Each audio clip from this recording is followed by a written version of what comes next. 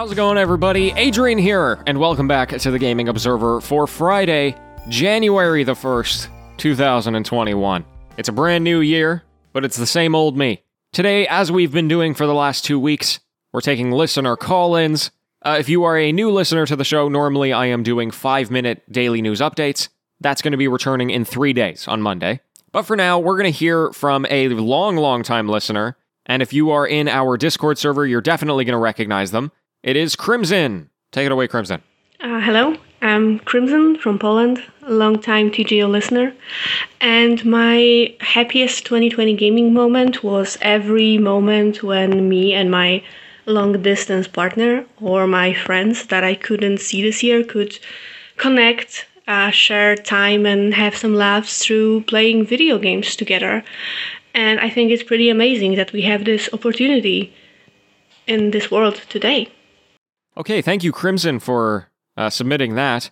And they're totally right? Like, we talked about it a little bit yesterday in terms of reconnecting with people to play games or, connecting with for the first time. I think it's really cool that video games exist and we can use them as a tool to socialize. Obviously, Animal Crossing came out in March, right when this whole thing kicked off, in a dramatic fashion, at least.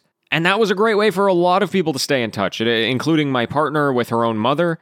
It was a game that was so wholesome in a time where everything was so chaotic, and just being able to see somebody else in a really cute avatar with their really cute animal friends, that was really cathartic for a lot of people. And even if it's not Animal Crossing, even if it's something super intense, you're using video games as a tool or as a medium to socialize, which is a critical component of our lives. And it's like Crimson said at the very end there. I'm really happy that we live in a world where that's possible. I could not imagine how lonely it would be if we didn't have things like video games. At least, in our current world. There's still telephones and stuff like that, but I don't know, there's something different about games. I'm not sure what it is, besides the fact that they're just really fun to play. I do think that the one area where we're going to see this dramatically expanded is with things like virtual reality, where you're not just going to be looking at a screen where you have a person represented by an avatar, but you're literally going to move and see the other person moving, and live in a virtual world where you can socialize with other people. I didn't get the opportunity to do that yet. I do have a VR headset myself, but I don't know anybody really that has another VR headset. And anyway, nonetheless, I'm looking forward to seeing what we can do with VR. Okay, we have some time here, so I'm going to do the final listener call-in that I have available to me at this moment. So take it away, Richard. Hi, Adrian. I'm Richard from Denver, Colorado, and my biggest gaming moment of 2020 is crossing a big game off my bucket list. It was a game that when I was a kid, all the big kids played, and it was just way too hard for me. And that game is Mega Man X. Okay, thank you, Richard, and congratulations on beating Mega Man X.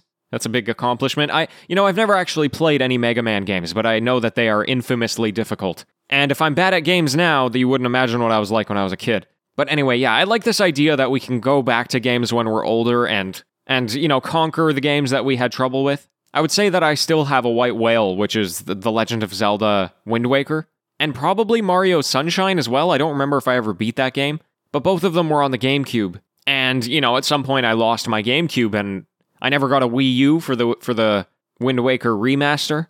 And I guess technically I could buy Sunshine now on the Switch, so I might do that, but nonetheless, Wind Waker was my big game, and I look forward to actually beating it at some point. Probably not because it was necessarily difficult. I don't really have a memory of that. But I do remember always wanting to beat it, and then never doing so. And then, I don't know, are there any other games that I struggled with? There probably are some, like Super Mario World, for example. That's a game that I know really well, like the first 30 levels or so. And then the rest of them, like I've probably played through them once or twice, but I don't remember them at all. So there's probably something there for, like, beating Super Mario World or something. Anyway, Crimson and Richard, thank you so much for calling in. My friends, this is going to be the last of the listener call-ins, at least for the continuous episodes. Tomorrow and Sunday, I'm going to be back with something a little different, and then I'm back with the news on Monday. If you're a first-time listener, you're going to be able to experience that for the first time. It's what we normally do here on this show. I just did these because I'm on holiday and figured I should give you something to listen to. So I hope you're looking forward to that, and until next time, happy gaming, everyone.